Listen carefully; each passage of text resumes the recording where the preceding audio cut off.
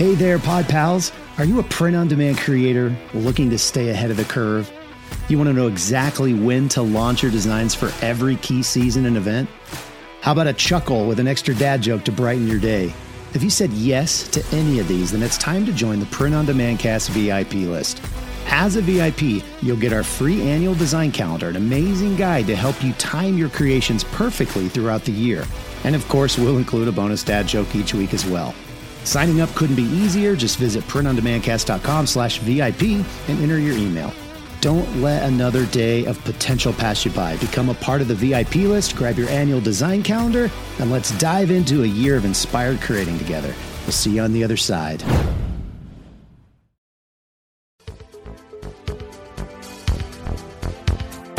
Radical! Welcome to this week's episode of the Print on Demand Cast. Each week, join the gnarly Travis and Josiah as they provide insight into the print on demand industry and equip you with the totally tubular tools, advice, and strategies you need to achieve success and hopefully have a few laughs along the way. Now on to this week's Totally Tubular Show. Hey everybody, welcome back to the Print on Demand Cast. As always, Josiah here with you, and pardon the voice and congestion sounds perhaps. I don't know if it's allergies or a cold, but maybe it's exhaustion, I think might be the other thing it is too. It's been a wild weekend, but we'll get into that more here in a second. But with me, as always, my co-host, Travis Ross. Travis, welcome back to the Print on Demand Cast, man. Episode 98. We're 2 away from the big 100. What are we going to do? I don't know. We need to really probably go to a brewery and talk for an hour or two or three about what we're going to do, you know? Yeah, maybe, play some poker and then lose and then sit at the bar and talk some strategy. You got second last week. I got second place last week. You got second at first table. I got second at the second game. So, the first one's a much better accomplishment, but no one needed to know that. Anyway, welcome back, man. Hey, how was your weekend? 4th of July holiday weekend. We're recording on a Tuesday because yesterday, of course, was Independence Day, and so everyone was out enjoying the festivities. So, how was your weekend, man? I know you had a pretty jam-packed schedule. Yeah, we did. We, my family, we've got a pop-up camper, and we had my band actually had a gig out at this lake. It's about an hour and a half east of here. And my keyboard player, her family owns a kind of a plot of land or, kind of an area with a bunch of other people at a lake that was like kind of right next to the lake that we were playing the gig at. And so we decided to go out with them, put up our pop-up camper and had this lake, and you could see there some paddle boards. We had a boat out there, had a couple campers, had a whole bunch of people. There were probably 20, 25 people out there just from our little group. We had such a good time. And then Saturday night, of course, we went, we drove over to the other lake, and man, it was crazy. It was one of our most fun gigs that we get to do every year. There's a picture of it. You can see kind of us hanging out there. And what you can't see in this picture is how many freaking people were there.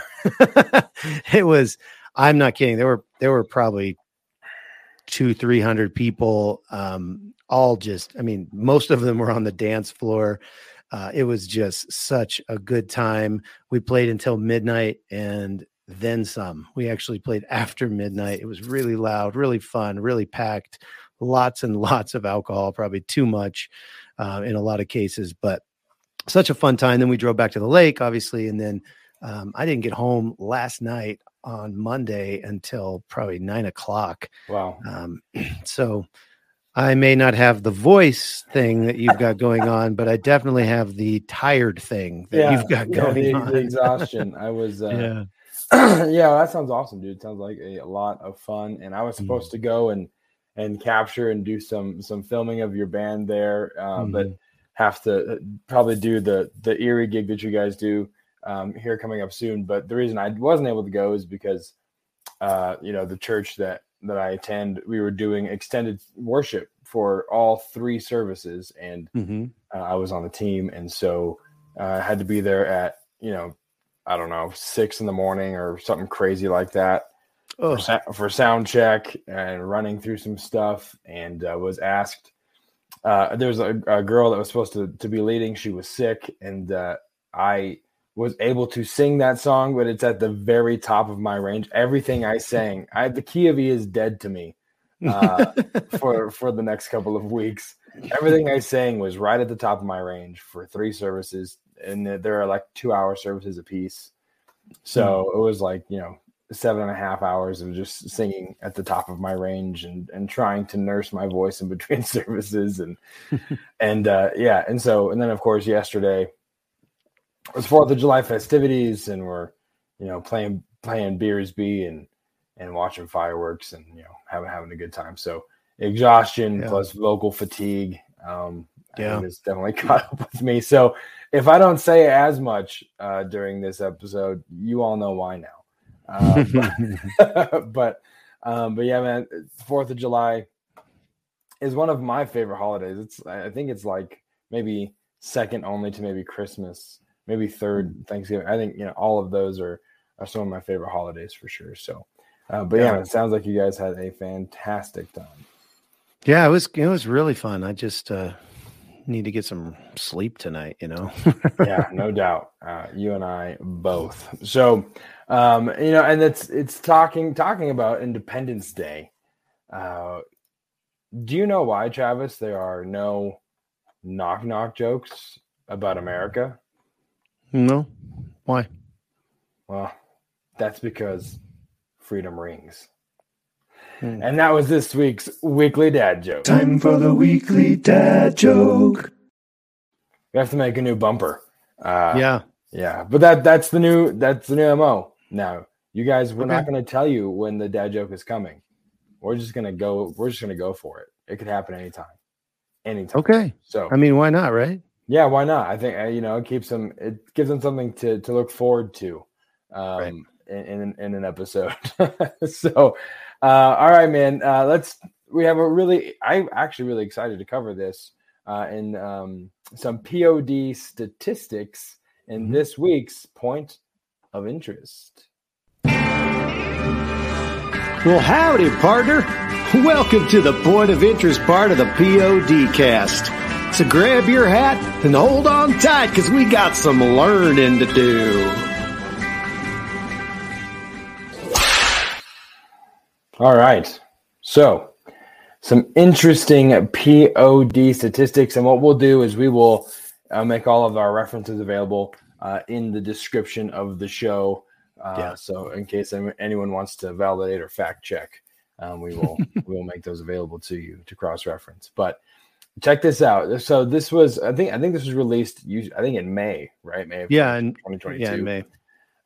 So in 2020, the size of the global dropshipping market was an estimated $128 billion in 2020. Wow. And I think a lot of that, of course, a lot of these, they're going to focus on 2020 a little bit because that was obviously a the COVID thing because of COVID. Yeah, everyone was shopping from home. But we're just going to go through. We're going to read some of these statistics for you guys that we find to be interesting. So, Travis, why don't you hit us with a stat? Let's see here. And just so you guys know, this is all from Printful. We'll have this. It's from their blog that they kind of compiled all these. We'll have that in the show notes, of course. But you mentioned this before. You said 1 out of 5 customers is willing to pay up to 20% extra for personalized products and services. Yeah. So obviously is products and services. So it's not just talking about the POD market, but if 20% or if 20% of people are willing to do that, I would wager that it's higher in the print on demand industry because of the fact that it's a lower barrier to entry, to personalize something in POD. When you're talking about a service or a lot of times I'll see like in a software product, they'll have, kind of the free version, and then they'll have like the standard version, and they'll have the premium version. And a lot of times the only difference between the standard and the premium is like you can that they will take off their branding on the premium and you can put your own branding. So I would think, white label, that would be part of the 1 out of 5 is willing to pay 20% more. And I think a lot of people don't care as much about stuff like that. But when you're talking about grandma's Christmas present, you know, her coffee mug or her, you know, sign that you're making or whatever, I think the percentage would be higher for people who would want to personalize that. Now that's just my opinion. I don't have any facts to back that up, but it seems logical. I don't know. What do you think? Oh no, I mean it makes sense because we talk a lot about offering custom items, and that's kind of Etsy's whole thing, right? So people are willing to pay for that personalization. And so having the capability of making sure your drop shipper has the capability, or if you are doing the production yourself, making sure that you have the ability to offer personalization, you're going to capitalize on that extra profit that people are willing to pay because it is personalized to them. So that makes complete sense to me that people are willing to pay extra.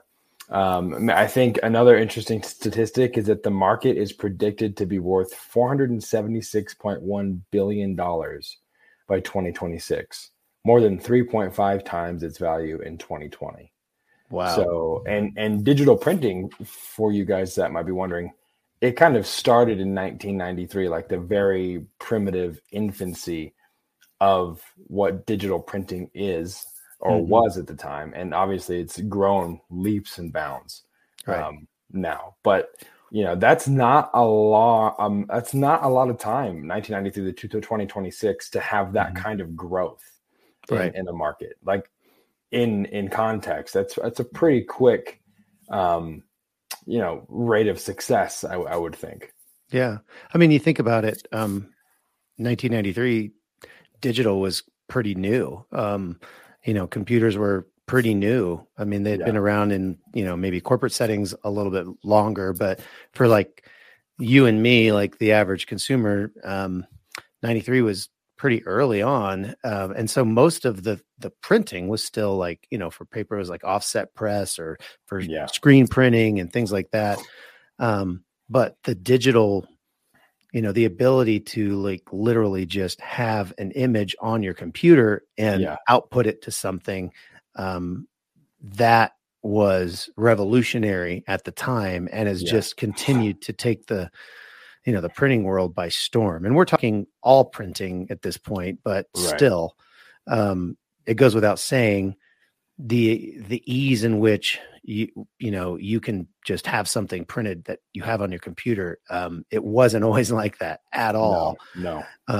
And so it's just lent to, some incredible growth. The global digital textile printing market as a whole. So this is all digital textile printing. So all shirts, could be all over print, sublimation, total global digital textile printing market as a whole is projected to grow from 1.5 billion in 2020 to 2.7 billion in 2026. That's nearly 100% more in transactions that are happening around digital textile printing. T-shirts, guys, T-shirts. Yeah. That's crazy. Yeah, it is nuts. We talk a lot about home decor is a niche that we've talked a lot about here on the show. And the global home decor market in 2021 reached $682 billion, which is like 10 billion pillows. You know what I mean? Like, it's crazy. Yeah, we've talked about a lot of pillows. It's a lot. And we've talked about home decor for a while on this show, just because it is a niche that is really, really prime for print on demand, specifically because you can do a lot of personalization stuff. Yeah. So, I mean, people love having a pillow that's personalized to their family, or a cutting board, or, even a, what do we cover? Lampshades or something? Yeah. Like just crazy upholstery, curtains. I mean, it's just nuts, the stuff that people want in the home decor market. So, yeah, I mean, you see some people's houses, like on Instagram or whatever, and they've got so much stuff that I feel like print on demand people could do. like in there, they got all these little signs and all these things, and it's like, oh, I could do that. I could do that. I could do that. I could do that. Yeah. Pillows and, all of those things. It's really, I mean, there's a low barrier to entry if you can find somebody that can do it for you, or you can figure out how to do it yourself. And with that type of growth, why wouldn't you? Yeah. It's pretty crazy. There was another one I wanted to share. Let's see. Oh yeah. So by 2024, this is just all e-commerce in general. Retail focused e-commerce is predicted to amount to 7 trillion in annual sales, or 25% of total retail sales. That's a quarter of the sales that are happening are going to be on e-commerce. or off. On or off the e-commerce market. That's saying in general, including the Walmarts and the Targets and the Home Goods. So that's saying a quarter of all sales, period. Which just, I think it goes to show you, which is a conversation we've had a lot offline. Like this e-commerce thing, if people were skeptical before, they should know now for sure it's not going anywhere. Right.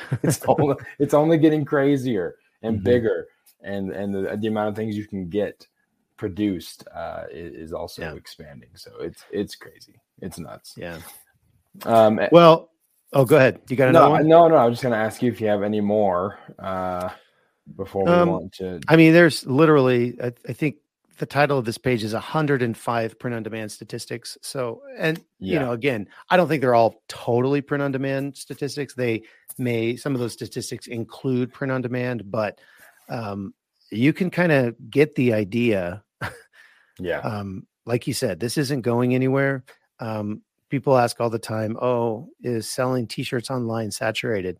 And I would say yes and no. Yeah. Sure. If you're going to sell another shirt that's, that everybody else is selling, then it might be a little bit saturated, because there's a lot of those things, because a lot of people are seeing this low hanging fruit and they're going for it. But if you're going to do something that's unique and, something that people are going to want, you actually do some research, you spend some time, then man, the sky is literally the limit. You can do amazing things in the print on demand industry. So don't think you can't.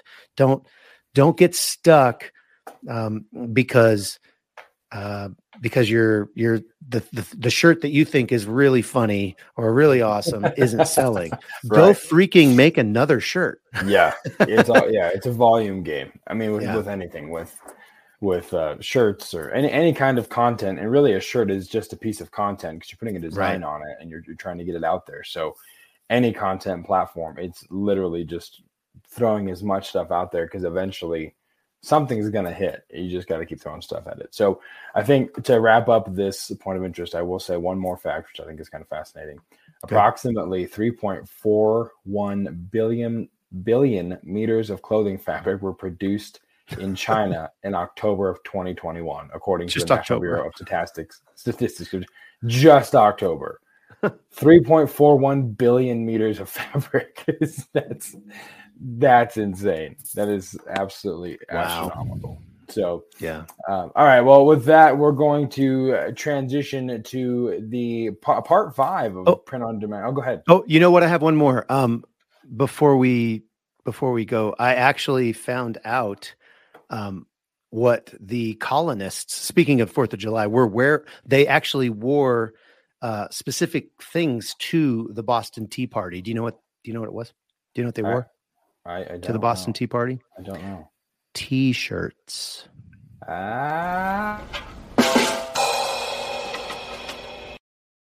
That's a bonus dad joke. They weren't even expecting that. They didn't even know it was coming.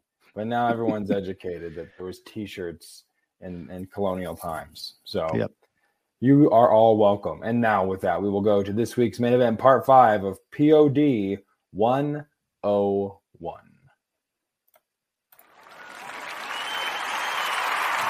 Ladies and gentlemen, the main event.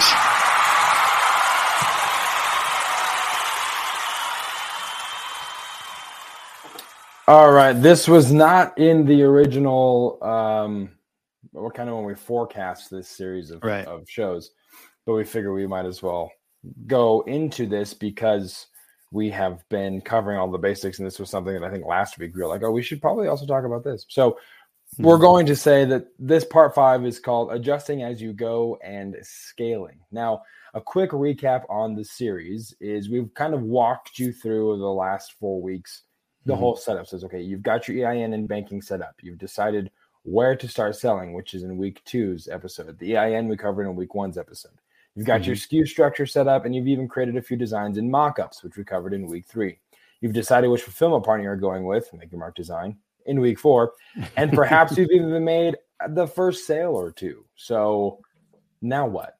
Now what do you do? So we're going to cover a couple of topics here. But Travis, I mean, this is something that you and I, obviously we can speak to all of these in our own experience, but you did something that was wild. You you had to scale quickly in the busiest time of year when you first went into that location there in Broomfield. So let's talk a little bit about scaling and what you need to kind of have in mind when approaching the idea of scalability and what that means. Yeah. Well, the first thing I'll say about scaling is don't do it in November. Yeah. So as Josiah alluded, if you haven't listened a long time, I kind of I had a facility that we were doing a lot of production in, and then I basically sold all my stuff, moved home, and started drop shipping everything, and totally did a 180. And said, yeah, I think I want a lifestyle business where I can sell from wherever. And frankly, I got bored. I had an opportunity to purchase a whole bunch of equipment from Uncle Mike, who you have probably heard on the podcast before. And just because of the way it all worked out, I really wanted to capitalize on, because I was paying for, all this equipment and everything. I really wanted to capitalize on Christmas, because that's, the biggest sales part of the year. And so I just pushed and pushed and pushed and pushed, and we got it done. I mean, we hired a bunch of people. We moved in. We learned brand new processes that we had never done: embroidery. We'd never done vinyl. We had never done laser engraving. We had never done UV printing. And we learned them all, in addition, obviously, to DTG and sublimation, in a very short period of time, with a lot of help from, Uncle Mike and Aunt Jackie and their crew coming out here and helping us get through that first Christmas. But it was absolutely incredibly challenging. A lot of mistakes. I can say now, after being able to be removed, we had a second Q4 last year. It went a lot better. Even that Q4 has provided us with more data to kind of, tweak some of our systems and fix to where next Q4 will even be, I'm hoping, even smoother. So, yeah. So, I mean, it's building upon building blocks and learning as you go. There really is kind of an adjusting on the fly part of, I think, any business, frankly. And the reason we added this part 5 was specifically because of that. It's like, okay, here's how you do it. Here's how you get a print-on-demand business off the ground. And here's some things to think about. Well, that's cool, but nobody wants to just sit on their butt and wait. Right. It's like, well, what can I do? What other things can I think about to start scaling? What are some things that I'm going to come against that I need to kind of understand as I'm scaling? I think if we're going to talk about scaling specifically as kind of one of our bullet points, I think that mindset is a big thing that you need to really consider, because not everyone necessarily wants to scale. Sure. This could be a total side project for you, and that is totally cool. And we talked about that, I think, on our second episode, maybe. What do you want to be when you grow up? Yeah. So it's not for everybody, I guess, is what I'm saying. Would you agree with that, Josiah? Yeah. I mean, it does depend on your goal at the outset of it. So there's no pressure to scale. Obviously, It's not like you have to start this thing and then, pour all of your attention into it if that's not the intention from the outset. But if it is something, or if it begins to be something that you see that's catching or building some traction, you may need to start kind of thinking in that scaling mode of what is going to grow this. So I'm getting some traction. So what do I need to do to get this thing going forward? You know what I mean? Yeah. I think a lot of times if you know, while it's not necessarily important that you like focus totally on scale, I do think it's important that you actually do move forward, because anything that isn't moving forward is stagnating. And so while you might be like, hey, I'm accomplishing my goals. I made my $500 a month in profit. I can pay my car payment and cool, I'm done. Yeah. Your sales will tank. They not tank, but they will trend downward, because anything that doesn't have forward momentum will slowly deteriorate. That's just the nature of humanity and the earth that we live in, let alone business. So there are some things that, even if you don't want to scale, there are some things that you need to be aware of. There are some, kind of some maintenance things, but even beyond that, I would encourage you to give yourself some type of if you want to move forward, give yourself some type of a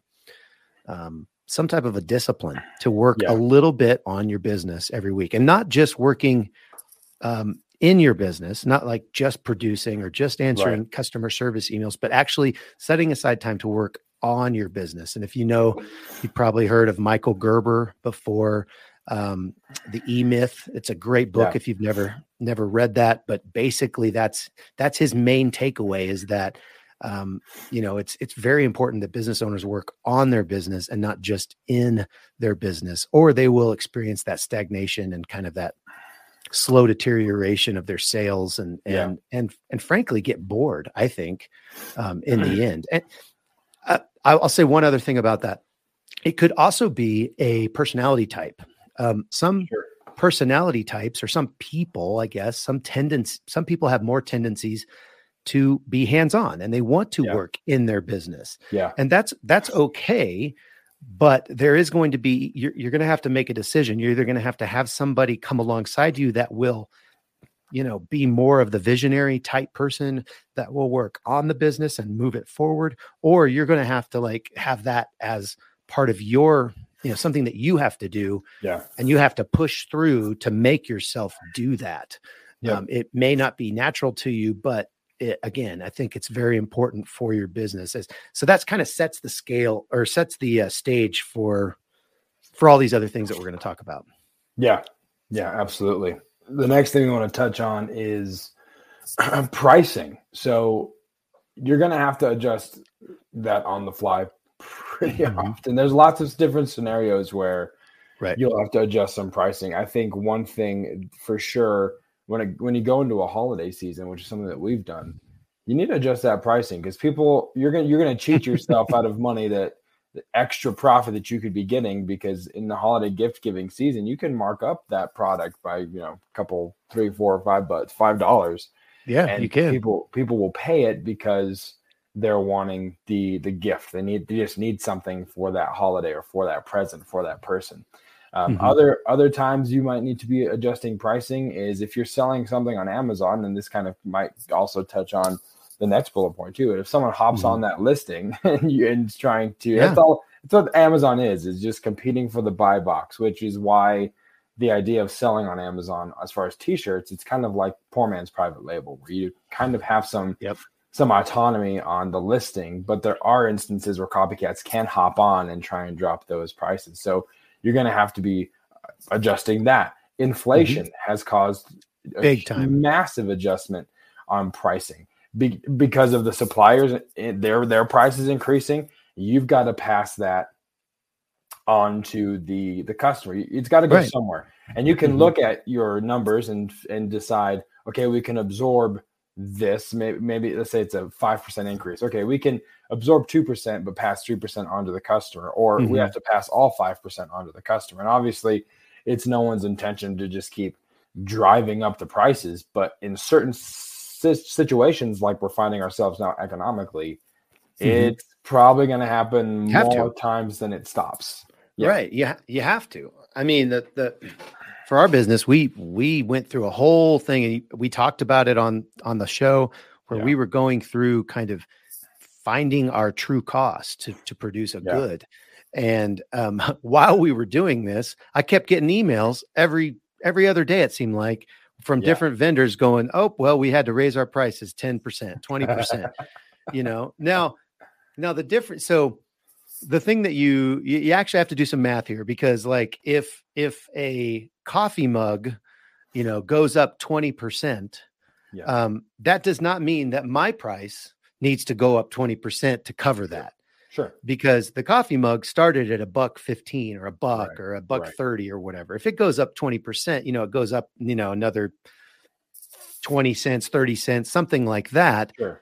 That's only 30 cents. I don't, and if I'm selling it for $20 and I go up 20%, I mean, I'm all of a sudden I'm at 24, 20, and so I can raise my price 50 cents, still come out ahead. And it doesn't really punish, I guess, my customer in the end. But it is a very real thing. Like you said, I mean, at the end of the day, inflation is happening. I'm still getting emails. I got another email. We should have probably thrown this in the point of interest.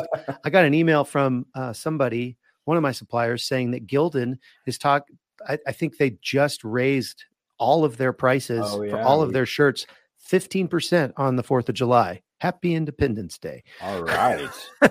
I'm not 100% sure if that's maybe it was just that vendor and they didn't buy enough. And so they passed on a 15% price increase. And maybe some others, it's only 10%, or maybe it's 15% across the board. Sure. Maybe they were lying out through their teeth. I have no idea. I've not done enough research to say that definitively, but it goes, I mean, that's just another example of, some of these things. So one of the things that I've thought of doing is for our production facility is because we did a recent price increase and it wasn't that much. And honestly, I feel like we need to do another one. So what I've thought about doing is potentially doing some type of thing on the shipping side where every single product I ship, I'm capturing an increase on that. Because right now we're just doing a pass through, whatever I pay. So what if I said every shipment is an extra 50 cents? Sure. It's not on the product. So if they buy 5 things, it's only an extra 50 cents. So that's something that we've thought about, but you need to get creative with the pricing. And if you're interested in hearing more about pricing, and I would recommend this episode 44. We talked about it. It's called Pricing. Stop Racing to the Bottom. And this was before all of the, the inflations and all that stuff. But that's another thing with pricing. People are racing to the bottom. They're just nickel and diming each other. And then pretty soon no one's making any money. Yeah. It's just a stupid practice. That was one of my biggest pet peeves about the arbitrage game with Amazon, is because you would go and source, shoes on a Saturday, and you'd find a pair of something that was like 300% ROI, and you'd buy as many as you could get. And then Monday, when you go to process them, someone has raced to the bottom, and it's like, oh, these are 40% ROI or 45. Either way, either it's going to be 100%. It's still less money. You know what I mean? You inevitably are still not going to be making quite as much. The amount of times we scanned something and went, well, that sucks. it was astronomical. So totally. Go listen to the episode 44 on pricing to get more kind of in depth on that. And we also touched a little bit on copycats too. Travis, you've had this happen where people have hopped on to your listing. We've had this happen, and we've tried to order, one of their copycat items just to see what they're making or what exactly how they're doing this. But kind of explain to people out there that might not be familiar with copycats, or the scenario that would lead to a copycat hopping on a listing, why it would cause them to need to adjust. Yeah. I mean, there are an infinite number of scenarios that a copycat could come on your listing. There's or an infinite number of outcomes, I guess, an infinite number of things that you could do as a result of a copycat. It really depends on what's happening with your listing. Funny story. So we had a coffee mug that was really doing well. And we had a copycat that came in and jumped in on it. And we did just what you said. We ordered one of theirs just to see. And what they had done was they had taken a picture of the screen. They basically grabbed the image from the screen. And if you know anything about mock-ups on a coffee cup, it's cylindrical. Yeah. And so the actual words on the coffee cup kind of raised on the edges, because it's the visual effect on it looks real because it goes around the coffee cup. And so we got this coffee cup, and literally it just, all of the lines, they were all like little smiley faces on this thing. And it just looked ridiculous. And lo and behold, pretty soon we started getting reviews. Oh, this looks like crap. It looks so stupid. And they posted pictures and it was the same thing. And so unfortunately, I don't have a great answer for how to combat copycats unless you have your own brand. Sure. And you have, put this particular product under your brand. There are some potential protections. Yeah. But really, we've talked to Ken Reel on the show, who we need to have on again, but there's really not a lot of things you can do with a lot of the phrases that we're putting on t-shirts and, these different things. Yeah. Sometimes, you could literally trademark every piece of art that you make, but you're going to be spending a lot of money, or copyright every single phrase. But even then, there are, that can go, both ways, because you could, the U.S. Trademark and Copyright Office, or the USPTO, they're not really good at protecting people like you and me who just want to print something on a shirt that says, this guy or something like that, and it's like, how do you trademark this guy, or copyright this guy? But people are doing that. And so I don't think that that's necessarily the answer. I think the answer is to go really, really wide with your product selection, because what inevitably happens, at least in my experience, is that these copycats will come and go. They'll get on your listings and then they'll go away. There are things called repricers that you can use. We should have maybe touched on this. And so the copycat will come on your listing and they'll like be 20% or 20 cents lower than you. And then the repricer is an automatic tool. It'll go and lower you to their price, or 5 cents less, or, close to it, or whatever you want. And then you're just basically just playing this game where they lower and you lower and they lower and you lower, and it's back and forth. But when they go off, because they get suspended like they should, because they're, I'm not going to say that's a family podcast. Your price will go back up to its, normal price, and you don't have to maybe worry about it quite as much. I've just kind of given up fighting that battle. I have plenty of copycats, but again, they'll be gone in a month.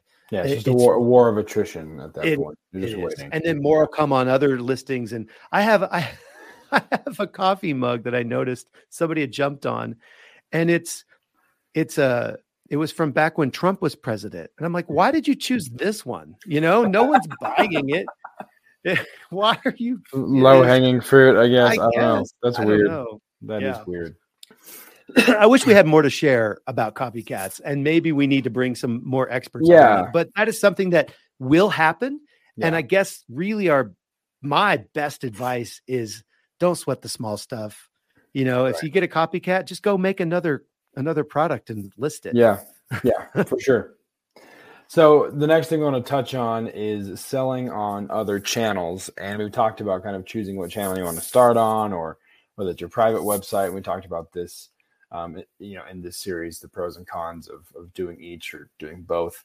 But there will come a time where you probably want to start kind of spreading your wings, as it were, and diversifying the channels that you want to sell on, because it's never safe to put all of your eggs in one basket. And so you want to have, not only just for the fact of being on multiple platforms, just redundancy, so that if something goes away, hopefully it won't have a huge impact, as in it's, all of your business. You actually have some other platforms available.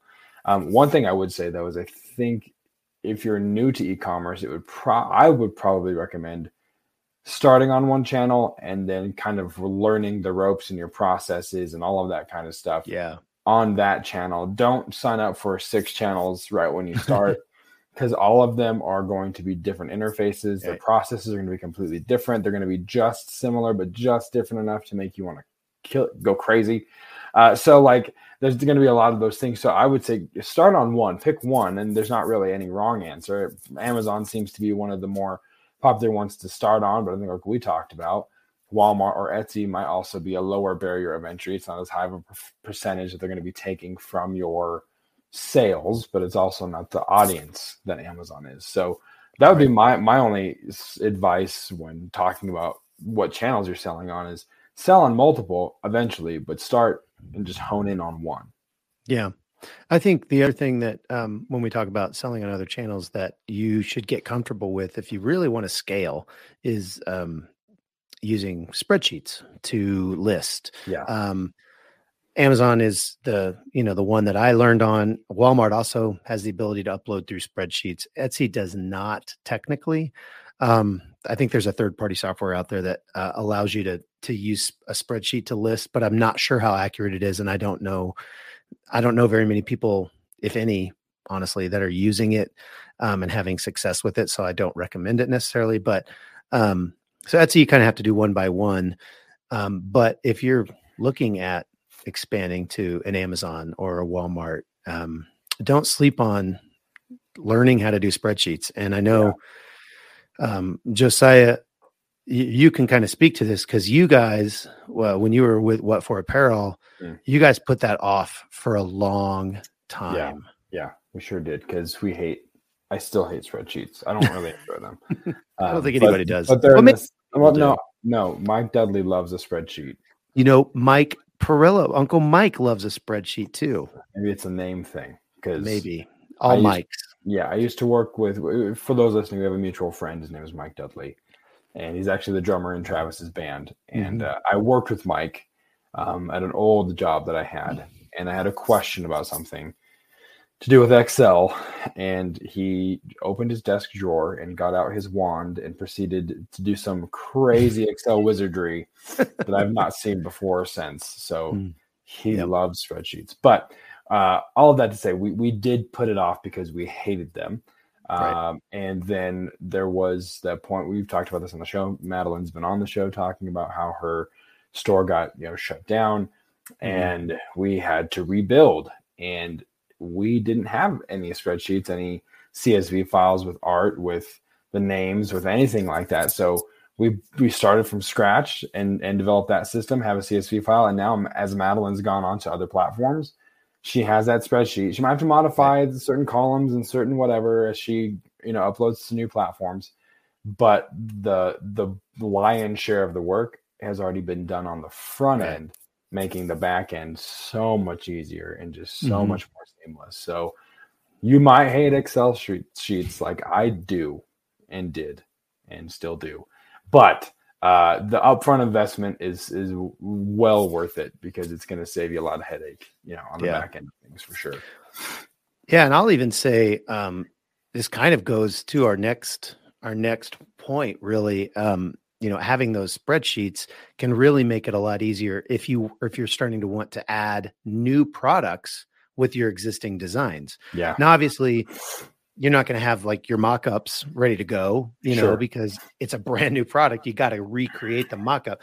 But if you have kind of this organizational structure behind it, you can quickly go, name, title, all of those things. Just it can really help you because that's probably, besides selling on another channel, taking your existing assets, AKA your designs, and putting them on another product is probably the easiest, the lowest hanging fruit. Yeah. You already have the assets, freaking use them. That's honestly what got me started in the business. I had a Merch by Amazon account. I had tons and tons of t-shirts. I had tons and tons of designs. And I said, hey, I'm going to put them on coffee mugs. Yeah. And that's what I have done for the last, 5-6 years. Yeah. And just continue to do that and put them on other things and other things and other things, because I already own the art. Why shouldn't I use it on all of these other places? Same thing. Why shouldn't I use it on all these other platforms? Yeah. So having that organizational structure, being able to, manipulate spreadsheets, or knowing someone who can help you kind of set it up, and then you just fill in as you go. Yeah. That's a pretty dang good way to scale and to spread your wings a little bit. Yeah. Yeah, for sure. Yeah. I would say, maximizing your assets is huge. So obviously you're not going to have they're not all designs are going to work on all products, but right. You're going to have the vast majority that are going to be very easily transferable to a coffee mug. So that's one way to pivot. One way to think on the fly is if you're running out of ideas and you're trying to get t-shirt designs and you have 700 mugs already listed and 700 mug designs, right? Odds are you're going to have plenty of ideas for shirts because the designs are already made. Yeah. Anything else before we move on to the last point? I just had I remember it wasn't my coffee mug, but I remember seeing on Amazon one time, it was a coffee mug, and it said something like, this is my favorite t-shirt for fishing or something. Somebody who had done exactly what we're talking about and just put all of their assets in a coffee mug. Yeah. And they just missed that one, so but to your point, obviously not everything's going to fit on both products, but it's pretty funny. That's awesome. The last one we're going to touch on is something that we've talked about in particular in the last couple of weeks is local opportunities. I think with the markets that we're doing result in huge local opportunities, but markets is just one thing you can look into. I knew someone that was going into restaurants. They had a Merch by Amazon account, going into restaurants and saying, hey, let me make your branded restaurant t-shirt, and we're going to put QR codes on the table. When people scan them, they'll buy them, and then you offer them an incentive to wear it back into your store. And he had one whole wing of his business model was just doing that, and he didn't do any in-house production. He was fine with taking a lower cut of the royalty percentage, but he was having the advertising being done by someone else. So, that's a huge local opportunity. There's tons of stuff you can do that's not just available if you're doing in-house production, I guess is what I'm saying. Yeah. Yeah. I think you've got a chamber of commerce in your town. You've got a Rotary Club in your town. You've got, a lot of things in your town. I mean, don't sleep on networking. If you have something that people don't necessarily understand or know that they need, some of them do know that they need it. But a lot of them don't. And so we got a lead, actually. Josiah, your nephew works at a restaurant. Yep. And you told him, I think you've been telling him for months or years even, hey, you need to use us to do your t-shirts. Yeah. And so finally they did, or they sent us an email and said, hey, what do you think? This is what we're looking at doing. Right. And I just decided I'm going to go over there and meet this guy, the manager, and have lunch at his facility. Their food is amazing, so it's not a sacrifice to go. Right, it's not. They're amazing food. Right. But the point is like I could have just answered the email and been done, but I made it a point. I was like, this is a big order, a potential big order. Yeah. And it turned in to be probably one of the largest local orders we've had. Yep. And so I went over there, and I've been over there twice. They also did a second order for hats, for patch hats. Yeah. And I went over there and I took him some hats, and I used my actual physical presence to seal the deal, to finish the sale. And I think I talked to you, Josiah, even. I think one of the things I want to do is I want to try to, get out of the day-to-day, again, working in my business. Yeah. So I can go out and I can just make the rounds and just walk in and get rejected. I don't care, but passing out business cards and saying, hey, if you need t-shirts, if you need hats, we do all these, and just having some different things that I can show people, and just getting out in the community. I want to join I still haven't, I want to join the, Chamber. the chamber, Yeah. Here in Broomfield, which is the town that, we're in now. My shop is in, I don't live here, but my shop's here. Yeah. So it makes a lot of sense. All these people love doing business with local. Yeah. They want to do, that is kind of the new hip thing. Yeah. Yeah. That's business. it's also a thing. I think that was a byproduct of COVID, is because a lot of the mom and pop shops were made to shut down. And so as things were finally opening up again, there was a huge urgency and incentive to support local, because the local people were the ones suffering. The Walmarts and Amazons and Targets were fine. It was your neighbor who owned a shop that was, on the verge of bankruptcy. So there was a huge effort, which is awesome, to kind of come together in a consolidated effort and support local. So that remnant, or that thing, I think there's still a lot of that is left. And people are now, wanting to shop local, because it was a thing before COVID. Don't get me wrong. People always were very cognizant. There was a group of people that always wanted to shop local, but because of the circumstances, and indirect, causes of loss for people, that shopping local became a huge deal. Yeah. I mean, just thinking about, I think this is a great opportunity for you to just think about your sphere of influence. Are you on, a PTO board at your school or something, your kid plays soccer, or something for some team, and they have a club uniform or whatever. Talk to somebody. You have a sphere of influence. You can easily do a spreadsheet and make a natural market list, right? Right. And just jot down the people that you, like you said, are in your circle of influence, and just jot down people one after the other, everyone you think of, and then ask those people for referrals and get more information, and just build out that spreadsheet, and then start calling, start going to visit the shops, start, making the rounds.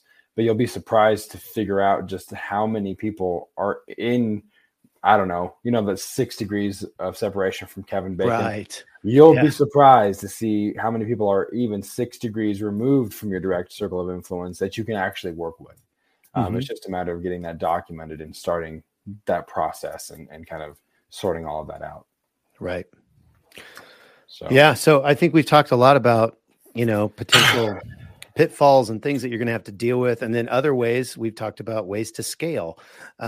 This is kind of like your next step. You started this whole thing. You did everything you needed to do to get the business up and running. Now it's time to kind of think of the next level. What are some things that you can do to take this out of your living room, so to speak? I mean, you can still do it in your living room. That's not exactly, what I mean. I'm just saying, as opposed to making, a couple $100 a month. Well, let's make a couple $1,000 a month. I mean, sure. Why not? Right? I think too, we're talking about taking it out of your living room, is also just in that local opportunity that we just talked about. You're taking it out of just your house online into the ether, as it were, and you're actually connecting with people outside in your community and getting business that way too. So it's just, you're doing more than just uploading something to Amazon or to a Printful or whatever that's drop shipping. You're actually making the connections, and people are getting to know you as the t-shirt expert. I think marketing and positioning yourself as the expert in that particular niche will go a long way as well. So, Travis, anything else before we wrap up this particular episode? No, I would just piggyback on what you just said, because we hired you to do sales, and one of the things I quickly found out was that there are a whole lot of people that see you as the t-shirt expert in your sphere of influence. Yeah. They all come to you. I mean, your church does, your friends do, your friends of friends, your family, all of these people that know, because you've been doing it for so long, and they know that you get a quality product and a fair price, and they just see you as that. So become that in your sphere of influence, I think, is what we're trying to say here. Yeah, 100%. So guys, thank you so much. I think this concludes the POD 101 series. unless we have another spark of genius for episode 6. But we're getting very close to episode 100. So lots of exciting things on the horizon. Hopefully we'll have some cool announcements or something at least to look forward to for episode 100. And I think that will be a lot of fun. But until then, guys, thank you so much for listening. You can join us on the Facebook group, Facebook or printondemandcast.com/Facebook rather, is where you can go for all the latest updates. There won't be any more fluctuation in posting schedule because the Avs already secured the cup. It's fine.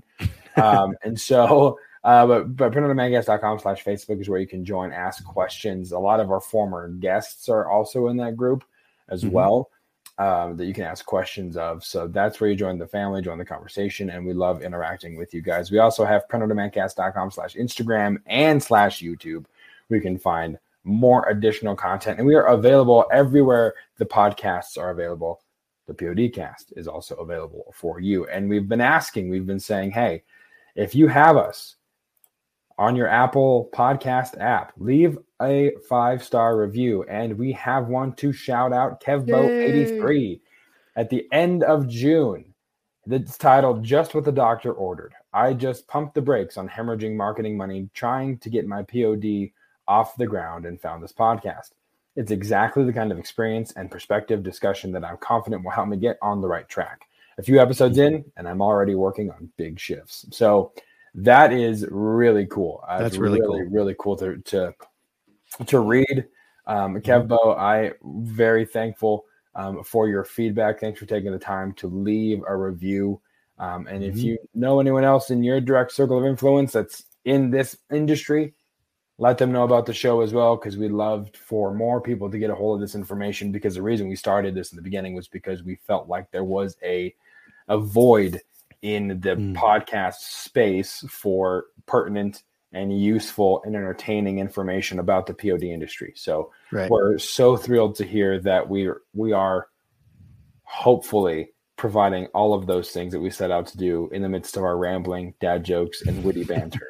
So, but again, Kevbo, thank you so much for leaving a review. If you want to leave a review, please do so. 5 stars, of course, helps the algorithm, helps this get to more people. Leave a comment as well, and we will shout you out in an upcoming episode. You can also rate us on Spotify. Can't leave a review, but you can leave 5 stars just as easily. And we also have the video version on Spotify. So if you're not a YouTube person, you want to listen on the go or watch the video on the go, which I have to disclaim right now is probably not the best idea, but I don't control your life. But Spotify is where you can find those episodes as well. So, and if you don't do social media, info@printondemandcast.com is where you can go to reach out to Travis and I directly if you have any questions and you're not on any of those platforms. So, Travis, anything else before we say goodbye? Nope. Just appreciate all the listeners. Nice. Same here. So for Josiah, for Travis, I'm Josiah, and we'll see you next week right here on the Print on Demand Cast. See ya. Hey, babe. Thanks for listening to this week's episode of the Print on Demand Cast. We hope you enjoyed the Totally Tubular Show. If you got a question or a suggestion for the show, send Travis and Josiah an email at info@printondemandcast.com. Want to be wicked nice? Take a minute to rate and review the show on iTunes or wherever you get your podcasts. And don't forget to subscribe now so you don't miss next week's episode. See you next time, for sure.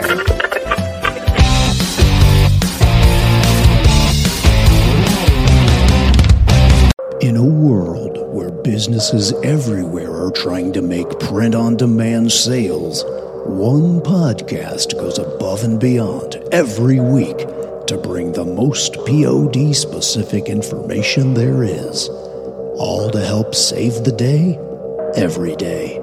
Don't succumb to the enemies of your print-on-demand business. Sign up today for the Print on Demand Cast VIP email at printondemandcast.com/VIP. This time, it's for real.